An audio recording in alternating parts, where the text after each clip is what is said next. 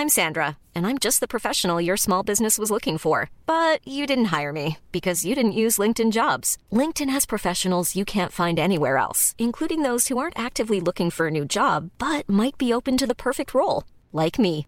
In a given month, over 70% of LinkedIn users don't visit other leading job sites. So if you're not looking on LinkedIn, you'll miss out on great candidates like Sandra. Start hiring professionals like a professional. Post your free job on linkedin.com/people today. Hey there, it's Michelle Norris. I'm host of a podcast called Your Mama's Kitchen. When I travel, I'm usually looking for a way to find a taste of home when I'm not at home. And one of the things I love to do when I am at home is entertain. And Airbnb allows me to do that. When I was in California recently, I rented a house that had a great kitchen. And when we were sitting around the table, we're all thinking, we're in someone else's house. Someone could be in all of our homes as well. If you have a home, but you're not always at home, you have an Airbnb. Your home might be worth more than you think. Find out how much at airbnb.com/host. There's never been a faster or easier way to start your weight loss journey than with PlushCare. PlushCare accepts most insurance plans and gives you online access to board-certified physicians who can prescribe FDA-approved weight loss medications like Wegovy and Zepbound for those who qualify. Take charge of your health and speak with a board-certified physician about a weight loss plan that's right for you. Get started today at plushcare.com/weight loss. That's plushcare.com/weight loss. plushcare.com/weight loss.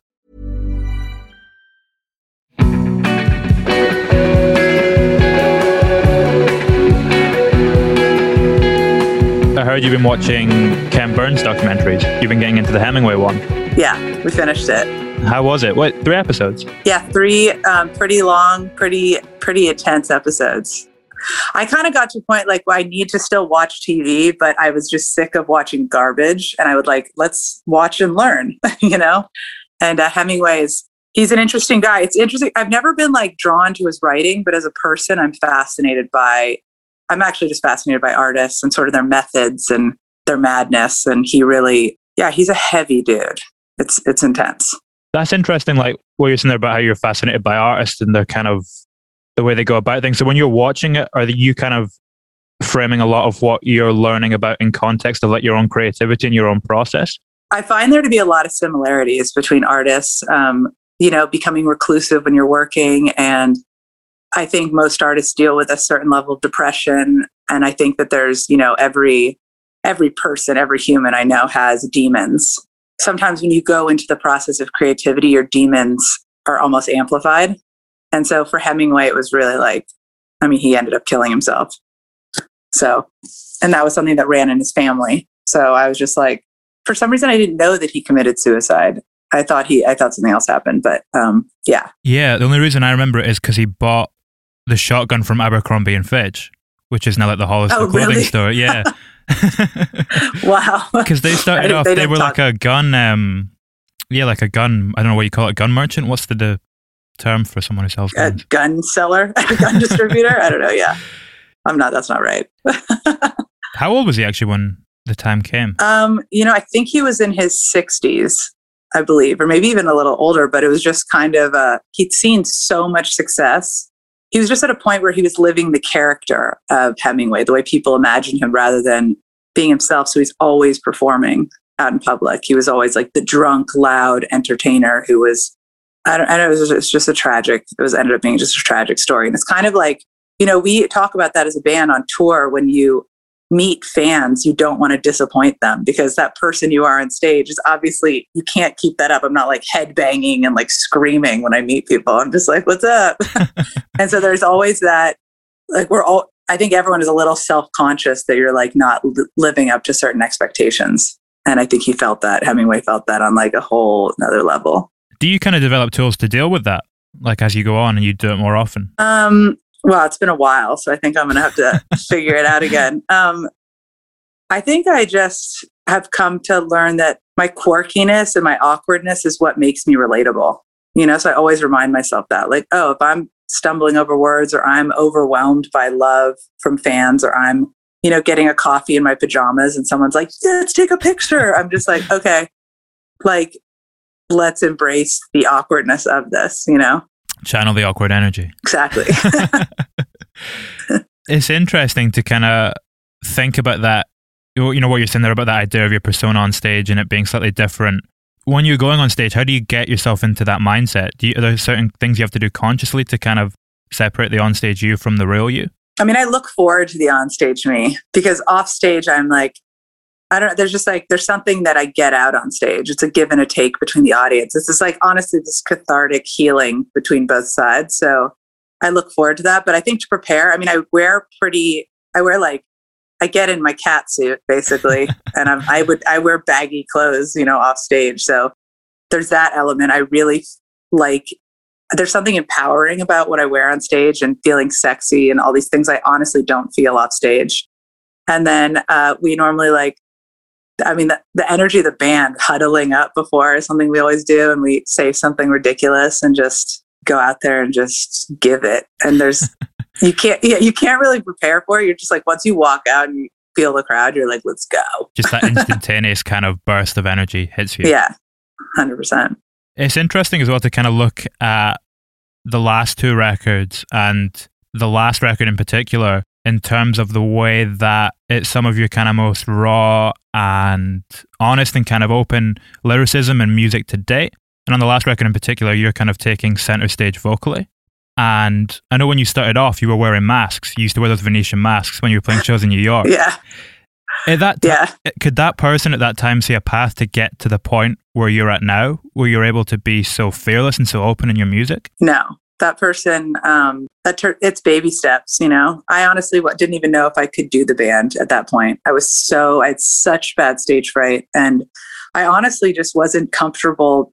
I was so aware of being like watched, and I felt like I was being judged on stage. I just was really insecure with the idea of being looked at like that. And I think the more I embraced being looked at and the idea of showing my fear, the more comfortable I got. But it takes doing something every day. It's like we were going on stage every day, and every day I was sort of like, I don't know if I can do this. And I actually just did an interview for my friend's book, which is about sort of like taking steps to finding who you are as an artist. And I was like, it really is practice. Like for me, it was, every day facing that fear. It didn't happen overnight. There wasn't like this aha moment, but every day I was like, oh, if I like unclasp my hand a little right now and like lift it up when I'm feeling that note, that actually, I sing it louder. I feel the music like the way I do privately, And so there was just these little, it was like micro changes until I finally was like, oh, and now I don't think about that. I don't have to think about what I'm doing. I can actually just be so in the moment. It's probably the most in the moment I am, is like the most present is when I'm on stage.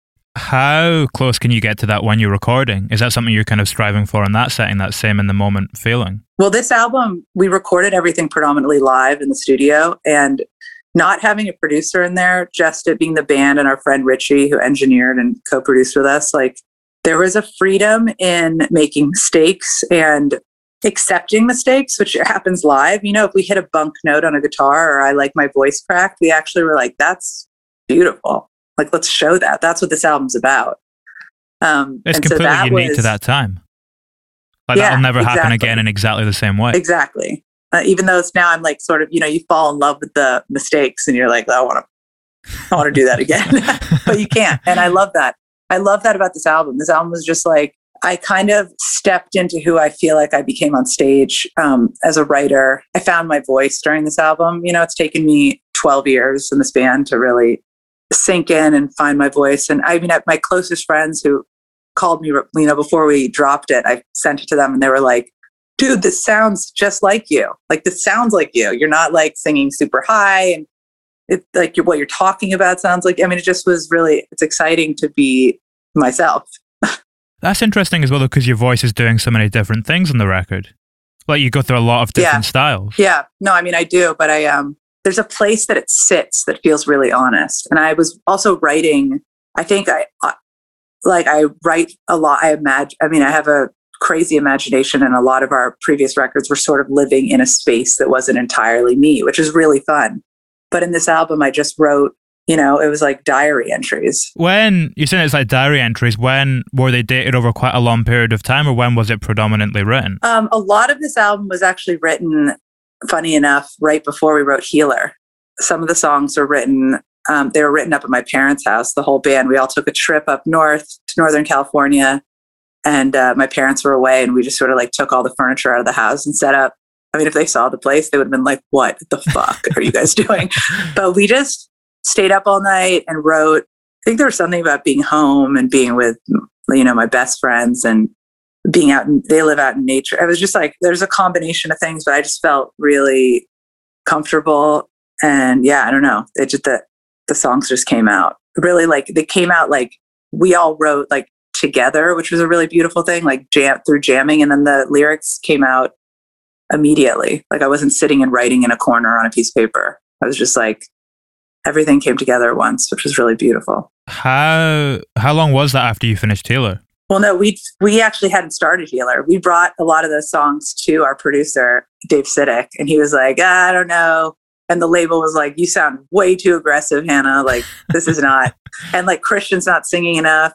And it's funny because Christian, like, he's amazing this way. He has like no ego. It's bizarre, but I remember I was just talking to him and was like, yo, it's crazy. I'm singing a lot of these songs, like lead on a lot of these songs in these albums. He's like, I know, this is what we've been working towards. Like, this is what he's like, to see my wife crushing it. He's like, this is the dream.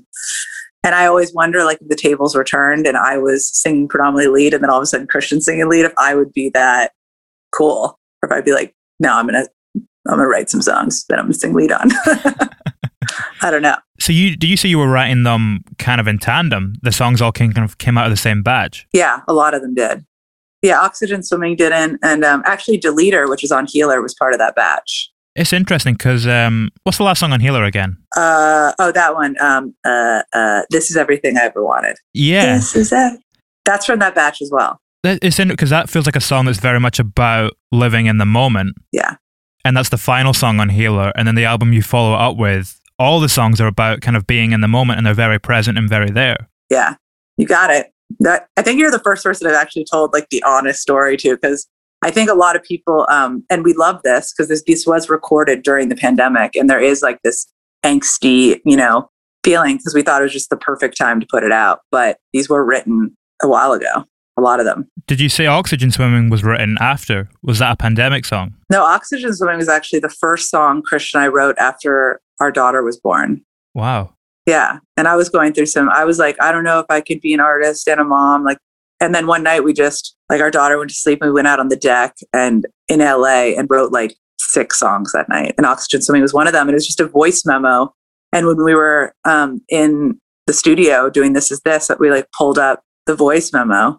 And I was just like, we should record this song. How long after having your daughter, when were you able to be creative again? How long did you kind of have to take? I think that was like 4 months after. So it's an interesting one because you kind of have, I think it's the verses are almost talking about these intimate memories that you have. And then the chorus is almost looking at you as this tiny thing in like the kind of context of the universe. That's correct. I mean, I think that the chorus is really how I was like starting to feel for the first time. I was aware that we were like, there was a time we were all walking towards the same place in life. Like, oh, we're only here for a blip. I really didn't live that way until I had a daughter. And then I was like, oh shit, like time runs out. And like, that was crazy. And so, yeah, I think I was looking back and just taking in that moment. So did that broader idea that was in the chorus, did that come first? And then that was what prompted you to kind of look at these intimate memories from your life? Yeah, I think that is what happened. It was Christian who was really singing We're Just Oxygen Swimming and the verses came. We write so bizarrely simultaneously. We're like Siamese twins or something. Like once the right chord is struck, we're both writing pretty immediately. It's awesome. And are you aware of what he's writing at that point? Or are you kind of separately working on it? No, we're writing together. Okay. And it's like, we just moved into a new spot this weekend and we wrote music in it. We were like, we have to write in this house. So we were writing songs last night and I was just like, sometimes I wonder if it's the energy of a space or whatever, but it's us together, and moving into new places is always so inspiring, creates like a new sound for us. So I'm like, oh, we're just starting to hear the direction of the next album. It kind of comes back to, we're talking about Hemingway at the start. Yeah. That's someone who was very aware of that as well. He would move around quite a lot to try and get these new perspectives on life. That was part of the documentary where I was like, oh God. I mean, the similar, just because there's such a darkness behind him that I was trying to just like latch on to like, well, we had it that was similar in the lighter parts of Hemingway. But yeah, moving, the beautiful part about moving is, new smells, new tastes, everything's amplified when you move somewhere new people. It's like, it's really fun. It's a really creative energy. So I do miss that. Like touring was sort of gave me that fix. And that's funny, during the pandemic, we've moved twice. Touring's a good way of getting it though, because you kind of don't have to completely readjust your life, but you can still have that experience. Totally. Except when we're on tour, we're like, we could totally live here. We should move here. Have you ever lived abroad? I lived in Berlin. For a year with my best friend. I was painting. Before this band, I was a painter full time. So that was the goal. And I was out in Berlin painting, getting ready for a show. And it was an amazing time there because a lot of places you kind of paid what you could afford. So you go into a bar and like drink all night and then give like $2. Talking of painting, I saw you brought out a beer with the new record. That's right. And you did the design on it, right? Yeah, I did. That's interesting to me because had you tasted the beer before you did the design? Yeah, we actually helped make the beer with the brewery, which was, I knew nothing about, and I felt like everything smelled like weed. And they're like, yeah, actually, there's a lot of similarities. I was like, this whole place smells like weed. This is crazy. When you're coming out with that design, are you kind of thinking back to the taste? Is that what's kind of inspiring the visual side to it? I've been doing these, I guess I would call them tags almost, but since the band started, I've been doing this like broken heart, but when you look at it, it's two people kissing. And I've been doing that in like every dressing room, sometimes outside of venues, sometimes on street signs, whatever. I've been kind of tagging them, I guess, all over the world. And I started realizing like it was a really cool way of almost branding things that Group Love does. So I think we'll be seeing a lot more. So that was just the first thing. I've been asked to do a mural in Atlanta. I'm going to do the heart, the broken heart. And I just want it to be like, this like beautiful symbol that like Group Love's been here on everything. So I'm actually trying to do a pair of Crocs right now, which I think is sort of the Croc phase, but I think it's sort of, it's actually funny because I reached out to Crocs to do them, and the next day they dropped the Post Malone Croc and it like sold out in like 10 hours. And I was like, oh, I guess this isn't an original idea at all. Crocs are coming back. I think Kanye often walks about in Crocs, doesn't he? Yeah, I mean, Kanye, his whole thing, whatever Kanye wears, he's like, he's in nude colored, flesh tone colored sweatsuits all the time and Crocs and $1 million worth of chains. I personally love his style. It's a wild one. Yeah, I like the minimalism of it. The way that he kind of took very simple designs and made them accessible to everyone. Like if Yeezy just put out a white t-shirt, although it's a Yeezy t-shirt, it then kind of makes it cool for anyone who can just go out and buy a $5 white t-shirt. Totally. To put it on. It's kind of making style accessible for everyone. I agree. And I also, as long as you don't buy his line, it's accessible for everyone. When you're leaving those kind of signs, when you're going around on tour or whatever, are you spray painting them or how are you kind of leaving them behind? I use these Krink markers that are like, you can etch windows actually with them, which I don't do because that's not cool. But if you look up KR, he's an amazing graffiti artist based in New York, and he designed this ink that is pretty beautiful. And I have a lot of his pens. I saw you did a collage as well for the vinyl. Yeah. With, what were the images in it actually? Was it kind of just all you and photos taken from throughout the process? Yeah, it was photos from the whole process. We have our daughter in there and sort of friends that helped out, like brought us food, or band members' girlfriends, or, people that just sort of like kept us going during this time, because we actually self-funded this album. But yeah, there was a lot of like secrets being kept from the world and a lot of people that needed to help us out to like, put us up, feed us, things like that. So it's sort of a mix of that and then just the debauchery that happens while creating an album. Did making it ever feel like a collage process? Because like we were talking earlier on about how your voice is doing a lot of different things in it. Even like section-wise, in the middle of songs, you'll like completely change style, and it's very like rap, and it's got that momentum about it that does kind of have that slight collagey feel to it sometimes. I mean, I love the way you said that, because I think of like music and sort of life as an art piece in a way, but I think also that's just the way I feel. Like if from one moment I could be, super chill, and the next moment, you could experience something and you're just in a completely different emotional state. So that's definitely where we write from as a band. Just that kind of those rapidly changing emotions. Yeah, just being crazy people. Is that the same place you tap into when you're doing painting? Like are the music and painting tapping into the same place inside of you? Now they are. Yeah. But when I paint, there's this show, I can't remember it, but it was like probably an early 2000s show about kids with like magical powers. And there's this one dude who could paint the future. I remember when I saw him, and I'm not saying I have magical powers at all, so don't take it that way, but his eyes roll back and he will paint this painting of the future, and then he'll come back and he'll be like, oh my God, like Jenny's going to die, and he could like see it because he painted it. But I feel like when I'm painting, it's almost like I black out. Like I can't explain my process to anyone. I have, a color palette maybe and an idea, but really I'll like come out of it and be like, step back. Hopefully by that point I haven't ruined the piece, because sometimes I overpaint things and I'll just like whatever. But I really do go into this total state of, I don't know, I just get lost in it. And it's super important for me to paint and just go there. It's like, I think it's deeper than meditation because there's no I don't have to focus to do it. I just get lost and it keeps me sane. Is it almost like ego death or something? Is it just like thoughts? Is that what's going through your mind? And like no real awareness of kind of the actual physical surrounding you're in? Yeah, it is like that.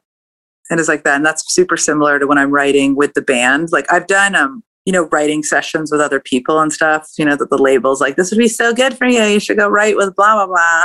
And honestly, I'm in there and I'm just like, this does not feel creative to me at all. It feels like a workshop, because for me to be, and Christian's the same way, like for us to write, we have to feel super safe and like feel like we're in a place, with people that genuinely we can go anywhere and it's okay. Like we could start crying or we could start screaming or we could, be violent, whatever it is. And people, there's no judgment. That actually people are excited about putting that truth into things. And I think around strangers, they're like, dude, please get out of the room.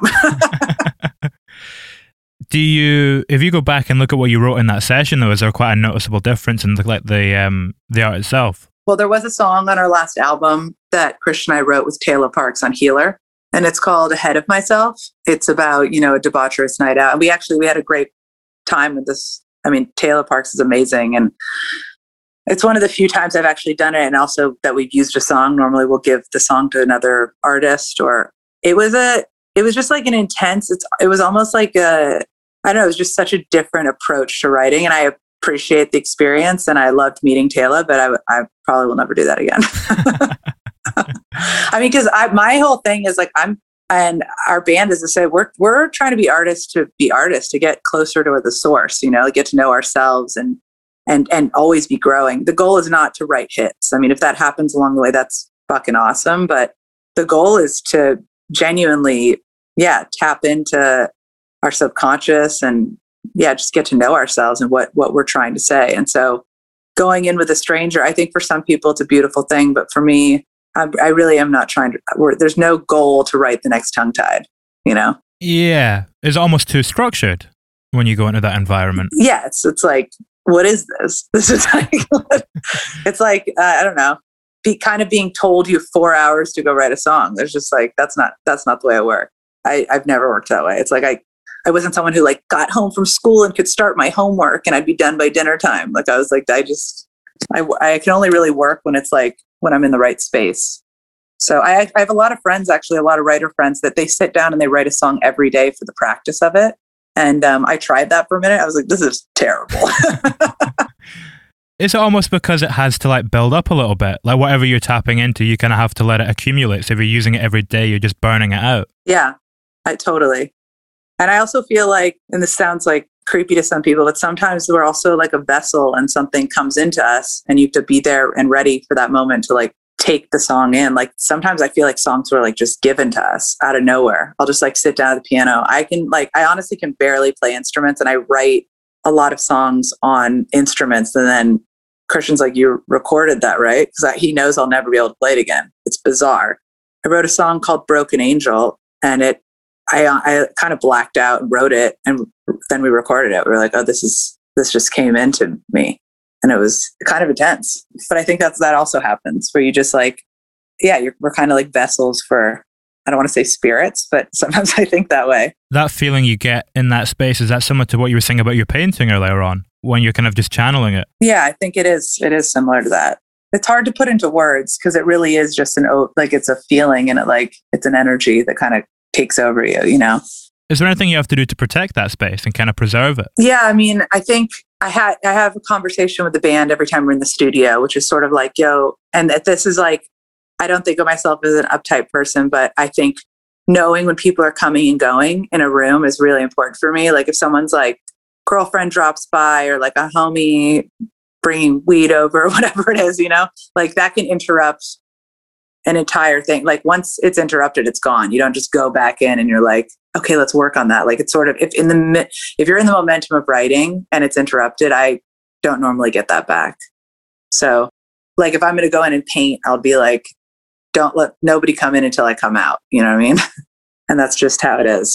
Is there anything you can do to get back to that space, or is it completely gone? Can you recapture that energy, like maybe later on in the day, or is like not just in that moment in terms of cutting off that train of thought, but is that you done for the day once it's taken you out at that point? I mean, sometimes I have to say it's good, and I'm actually grateful to be taken out of it, whether I take myself out or someone comes in. Because then if I'm painting in particular and I've been in there for a while, I can step back and look what I've been doing and then reapproach it with a song. It's actually very hard for me to get back into it, especially in the early stages when you're just working something out, because there's something that just gets lost. Like it's a certain vibration that I can't find again, especially being so like, I don't know how to play instruments well enough to kind of get back into it. So I'll be like hearing something and it will be building and I'll be finding it. And if it gets interrupted, it just disappears. Wow.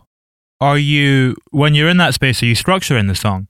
Or is it just one kind of continuous stream of consciousness? It's like I can see the song, but I'm not really sure where I'm going with it yet. There's like a part of me that already knows what's happening.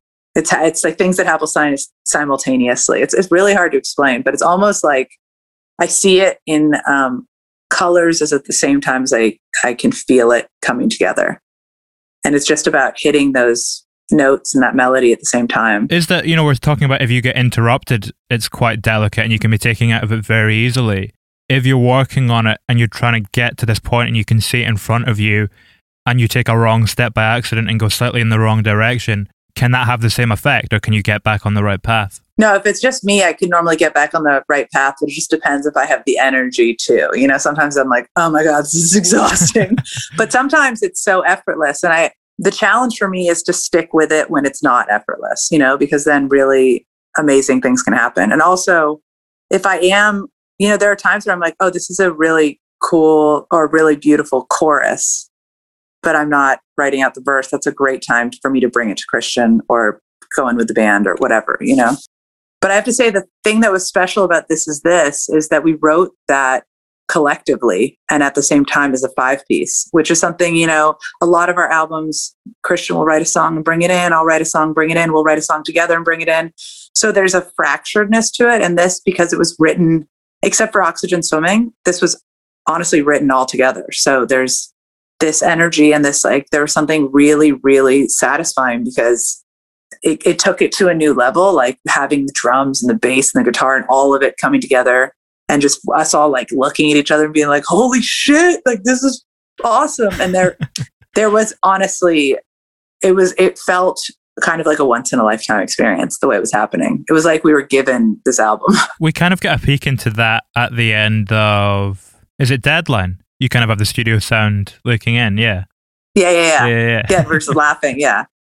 Yeah, exactly. Is that just a byproduct of you like recording all the time? Like what you were saying earlier on about how you have to catch the ideas because you won't be able to get to them again. Is that something you just pick up on that? Yeah.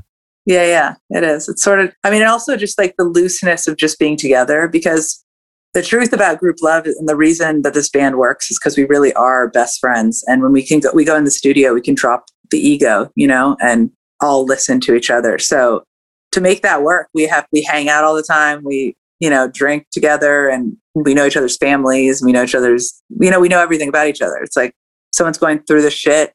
I know it. I know what's happening. There's no like, we don't come in and we're just like people who haven't seen each other and it's like a session, we're like, we go from someone's house into the studio and start writing. So we're just continuing the hang. And that has always been the thing about this band, is like, it's never been a job, and it makes the music. That's why I think each of our albums, it's maybe so different, but also like, I feel this growth, you know, and we're 10 years, 11, 12 years into the band, and we're growing. There's no looking back for us. Yeah. What you're saying as well about how you'll hang out outside of like recording sessions and stuff, it helps to keep it healthy. Like if you only saw each other when you were in that really intense experience, it could be tough to kind of keep the closest of the band on the right track, I think. 100%. Yeah. Yeah. I mean, it's really like friendship. It comes first to make the music. It has to be there, you know, and that safety, and that like, it's important for me to know like, oh yeah, he's in a huge fight with his girlfriend and he's having a shitty day. Like, let's go into the studio and write. That's actually going to be awesome. But it's also like, it helps us understand each other. And also we know when people need that outlet. And honestly, that outlet leads to a lot of great writing. Will you have conversations about those things? You know, you use the example there, like someone's having a shitty time with their girlfriend. Will you have conversations about that before you make the music? Or is that something that kind of comes yeah. I wonder if it just came out in the music first, maybe. I mean, it could. We could be like writing and someone could be like not playing with the group, and we'd go outside and like hang out for a minute, and then it comes out, you know, like, dude, you know, or I mean, it's just like friendship. It's like, you don't know when it's going to happen. It could happen on a phone call before they get to the studio. It could be me being like, dude, my daughter, like Willa, since we moved here, she hates thunder and lightning storms. That's literally a new thing for us. I mean, if you hear them in this house at night, it just keeps her up. So I haven't been sleeping as well. So I'll be like, yeah, I'm really tired. My voice sounds rough. And the guys were like, good, let's get into the studio. We love when your voice sounds rough. I'm like, okay. Is that a big thing in Atlanta, thunderstorms? Yeah, it's crazy. It's actually something I wasn't fully aware of. I actually love dramatic weather. So it's great. But from a 5-year-old's perspective, I think it's pretty scary. It sounds like there's like a monster on the roof shaking the house sometimes. Do you get like a lot of natural, because I know in LA you've kind of got wildfires and earthquakes and all that jazz.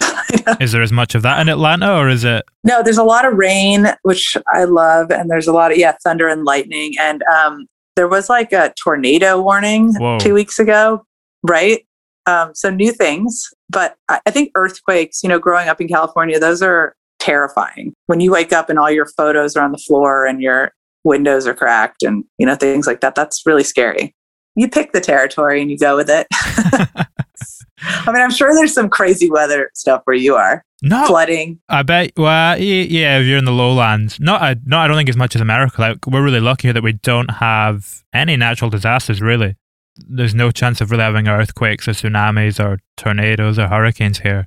It's pretty chill.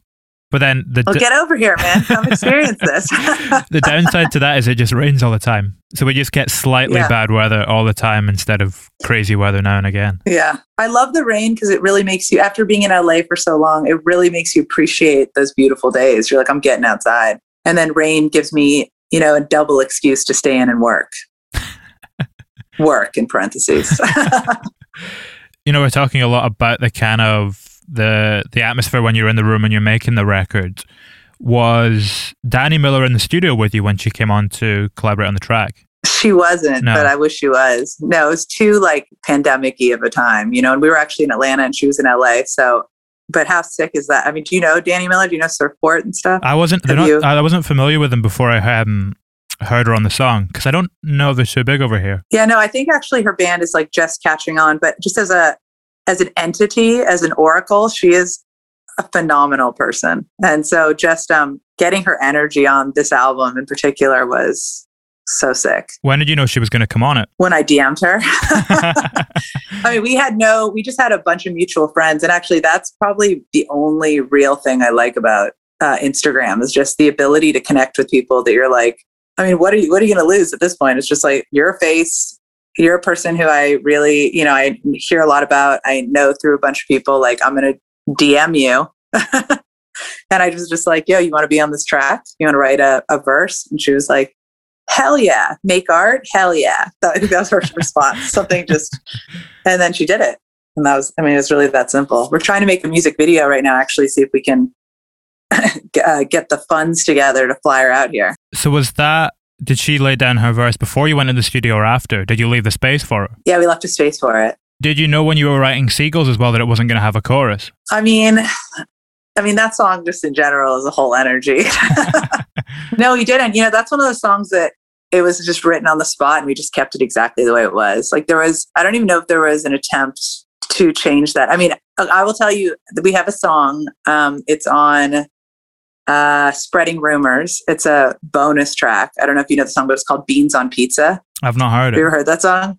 Okay, let's I won't say it for you right now. I'll say straight, but it's basically this psychedelic trip about putting beans on pizza. One of the lyrics is like, "Why did you spray tan inside the watermelon? Why are you gonna kill the mosquito?" The whole song was like a 5 a.m. We were faded and we were writing the song and we were like, let's come back to it and write good lyrics. And it was one of those songs like we couldn't change it once it was just too much there. It's like just the hook is why you putting beans on my pizza. And we were like, this is so dumb, but it's become like a group love cult classic now. And there's something in the first things you say. I heard that Yesterday by the Beatles was originally Scrambled Eggs. I don't know if this is a true story. Yeah, he heard it in his dream. Yeah. Yeah, he heard it. Scrambled eggs. And then he finally figured out, put it to beautiful lyrics. I wish that I could go back and change the lyrics, but for some reason, once it's in, and it's funny, I don't know if other musicians do this, but maybe it's because you're starving in the studio a lot of the time, but I have another song that we've never released because it's about, it's basically like the line is like, why do you look like a blueberry muffin? At least you look like something. And I'm like, these are not lyrics. Like, this is nothing. But the melody is so good. So if I can just figure that out. Have you ever been able to do that?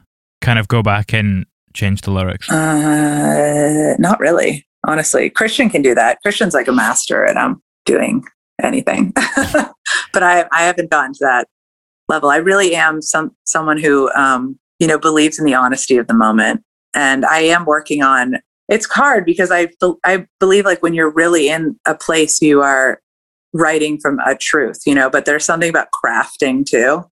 And I'm just not much of a crafter, a builder. I wonder if that comes from your background in painting as well. Because if you think about when you put paint on a canvas, you can paint over it kind of, but you can't take it away again in the same way that you're saying you can't change your lyrics. There's kind of a weird parallel there. I like you. That's great. Yeah, I think that is, I do think that is something. I hate when I overpaint painting. I hate it. Like stopping before it's done to me is so much more beautiful and revealing of the process than overpainting something and covering up. And that's what I love about this to bring it back to music is it's just, we haven't covered up the marks. It is what it is. There's no like overdubbing and it's just, that's what it is. We did that in the studio, predominantly live, I love that. And I think just who knows, maybe our next album's just going to be like one note and a vocal. It's going to be breaking it down. But it's just interesting because we were looking back, we've been doing these live streams, these monthly live streams on, called This Is This Moment on momenthouse.com. Anyway, and we're about to play tomorrow night, actually, the whole Spreading Rumors album front to back. And just going back and listening to it, I was like, wow, it's amazing. I love how different each album is, but it's amazing how much we put on that album. Like there's a lot of shit going on. There's a lot of harmonies, there's a lot of vocal doubles. There's a lot of double guitar. There's a lot of effects and reverb and delay, whatever. There's just a lot going on. And I'm wondering if it's because we didn't, maybe we didn't fully know what we were trying to make yet. Or what we sounded like. We were really new at the time. But then if that's where you were at the time, there's something honest in that. Exactly. And so, yeah. This is why you're great. This is why. We kind of touched on it a little bit, but how did you manage to keep this a secret? I think a lot of it was that, we just put out an album. I'm just going to be so honest with you. So we just put out an album with our label and they have an 18-month clause where you can only put out an album every 18 months. And so we were like, let's self-fund this. We want to make music right now. Like this is the only thing that's going to keep us sort of sane and allow us to all see each other. And so we started selling, handmade we found like a guy who would silk screen my art in LA, and we started making stuff that our fans were buying. And we started, donating half of the proceeds to charity and the other half to making this album, flying us out to Atlanta. Our bass player has a studio, which is really, really lucky. Another part of the reason we moved here. I think we were just able to keep it a secret because no one knew about it. That was the whole thing. Also, I deleted my Instagram at that time. That was the whole thing. How come you got it back? I got it back because the very honest reason is I was told by my manager that I need to get it back. The hustle. Like, the hustle. He was like, dude, he's like, it's cool to be mysterious, but it's cooler to keep your fans informed. And I love our fans, and I love being, having my own Instagram to have like that female perspective and to let people know what I'm doing on the visual side and blah, blah, blah. So it's enjoyable. It's just also addictive. And I do feel as an artist, it genuinely is a huge waste of time. It's like the amount of shit that you could be making instead of promoting blows my mind. And now we're about to get on this TikTok thing. Like, if you see me, please call me. If you see me jumping into outfits on TikTok, just be like, what are you doing, Hannah? Like, I'm concerned that I could be, painting or making a zine or being with my daughter or learning a language, just doing something. And then like, taking the perfect selfie. So it's like, I'm trying to use the platform as a different way. Like, I want to just be engaged with our fans who are so cool. And a lot of them who I go back and forth with have been around since day one. So it does feel like family.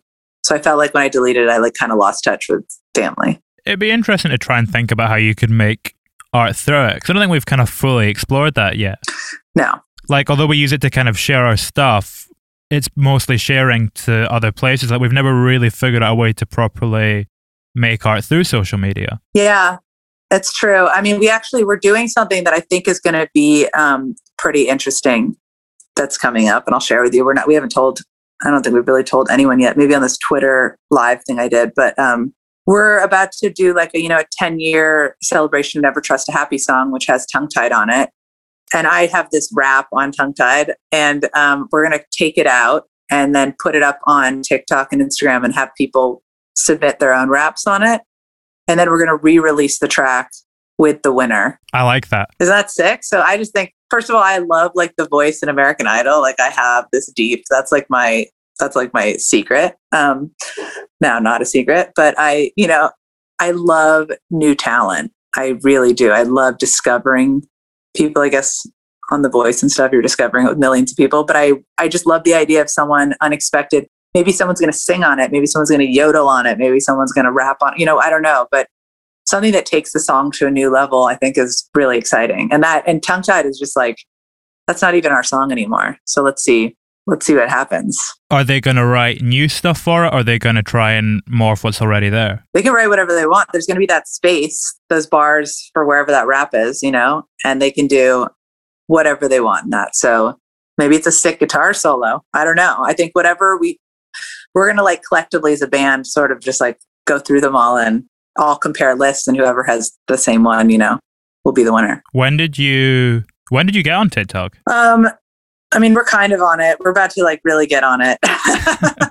About to fully commit. I mean, we went through the TikTok, like we went to the TikTok headquarters in LA. And I just remember being like, we were getting a tour and the dude was like, I mean, it's crazy. Like kids are editing videos for like 9 or 10 hours a day and putting them on. And I was like, I don't think that's a good thing personally, because I think that you could be writing or creating your own documentary with that much time every day on an app. You could make a full blown feature. You could learn how to become a filmmaker. You could, and I understand it's these 30 seconds. It's like this platform and it is fun and it's addictive. It's another rabbit hole to go down. But I also think that, really getting good at something dope is special. Especially if you're putting in 9 or 10 hours a day. Yeah, exactly. Like I've kind of been doing that through this last lockdown since Christmas with this. And if I look back at where I was at Christmas and where I'm at now, just by putting in that time every day, it's mental. Like if you do that just for like a few months, like the progression is huge. Exactly. I mean, it's a beautiful thing. And look what you have now. You have this amazing podcast that, I mean, it's crazy though. Like it's a beautiful thing though. You're sharing people's stories, you're getting, it's just like, I think, I know a lot of people make money on TikTok. I know a lot of people, they make a living on that. It's a very small minority thing, but yeah, I know, exactly. And then there's sort of like everyone else who's just like on it. And I have to say, as someone who's successful and I have my own life and I make art and stuff, like if I'm on social media too much, I feel depressed. Like I do. It's a depressing, it's not like, it doesn't, I don't get that high that I get from actually making something. So. Yeah. I guess just because it feels like wasted time. Exactly. Like it's almost like, Bam. I was actually speaking to someone about this the other day, it's almost a negative like inversion of what you were saying about when you're painting and you go into that state. It's a similar thing where you get sucked in and you'll scroll, but you don't remember what you looked at. You kind of just empty as you're looking through it and not really processing anything. And also, a lot of it is like, it's not real timeline. Someone posting a picture of themselves in Maui on vacation could be 3 years ago.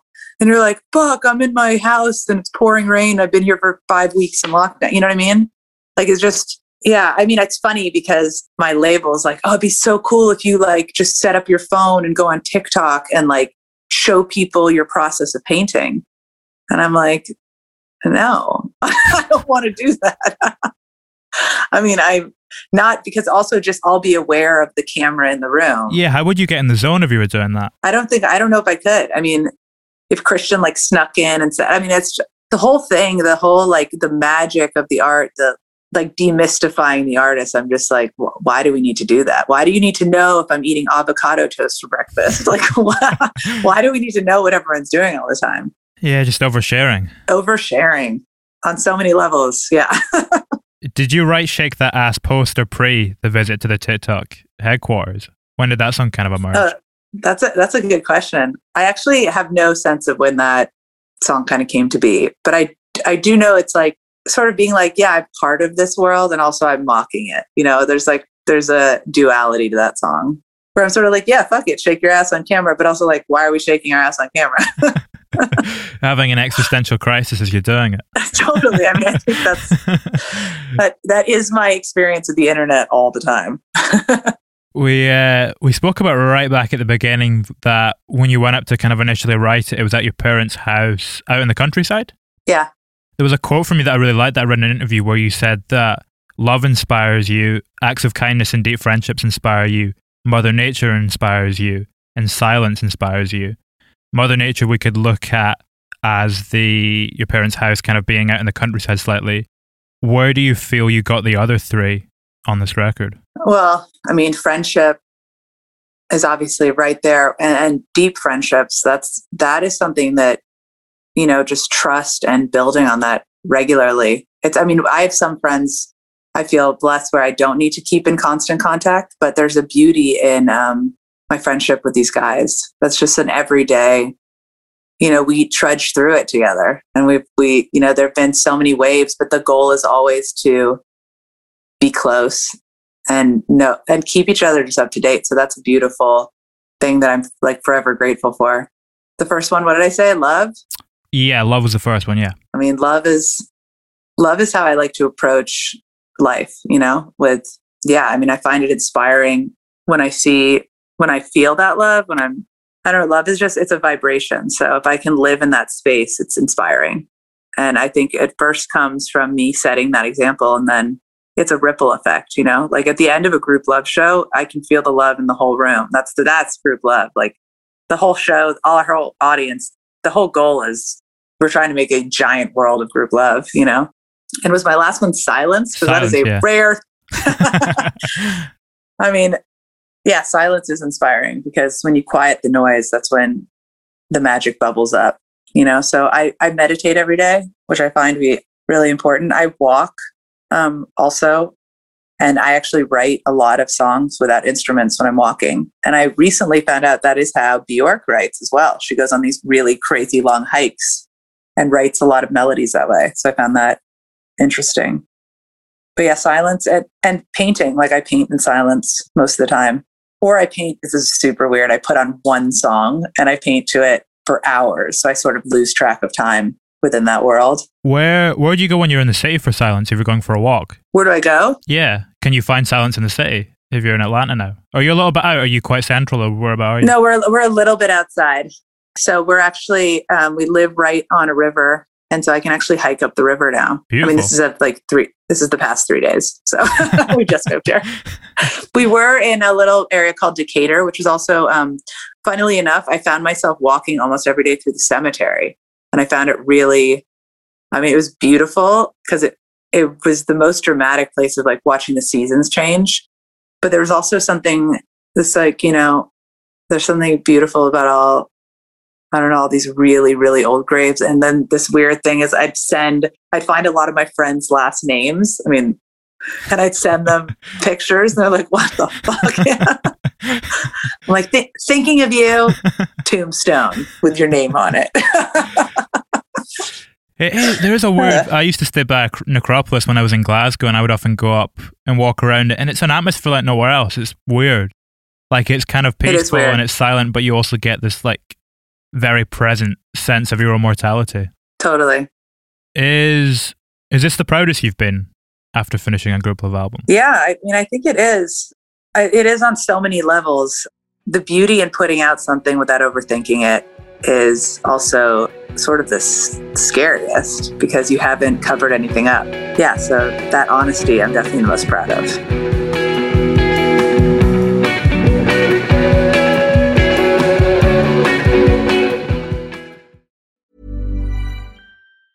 Mom deserves the best, and there's no better place to shop for Mother's Day than Whole Foods Market. They're your destination for unbeatable savings, from premium gifts to show-stopping flowers and irresistible desserts. Start by saving 33% with Prime on all body care and candles. Then get a 15-stem bunch of tulips for just $9.99 each with Prime. Round out Mom's menu with festive rosé, irresistible berry chantilly cake, and more special treats. Come celebrate Mother's Day at Whole Foods Market. Planning for your next trip? Elevate your travel style with Quince. Quince has all the jet-setting essentials you'll want for your next getaway, like European linen, premium luggage options, buttery soft Italian leather bags, and so much more. And it's all priced at 50 to 80% less than similar brands. Plus, Quince only works with factories that use safe and ethical manufacturing practices. Pack your bags with high-quality essentials you'll be wearing for vacations to come with Quince. Go to quince.com/trip for free shipping and 365-day returns. Hey, it's Paige DeSorbo from Giggly Squad. High quality fashion without the price tag. Say hello to Quince. I'm snagging high-end essentials like cozy cashmere sweaters, sleek leather jackets, fine jewelry, and so much more. With Quince being 50 to 80% less than similar brands. And they partner with factories that prioritize safe, ethical, and responsible manufacturing. I love that. Luxury quality within reach. Go to quince.com/style to get free shipping and 365-day returns on your next order. Quince.com/style.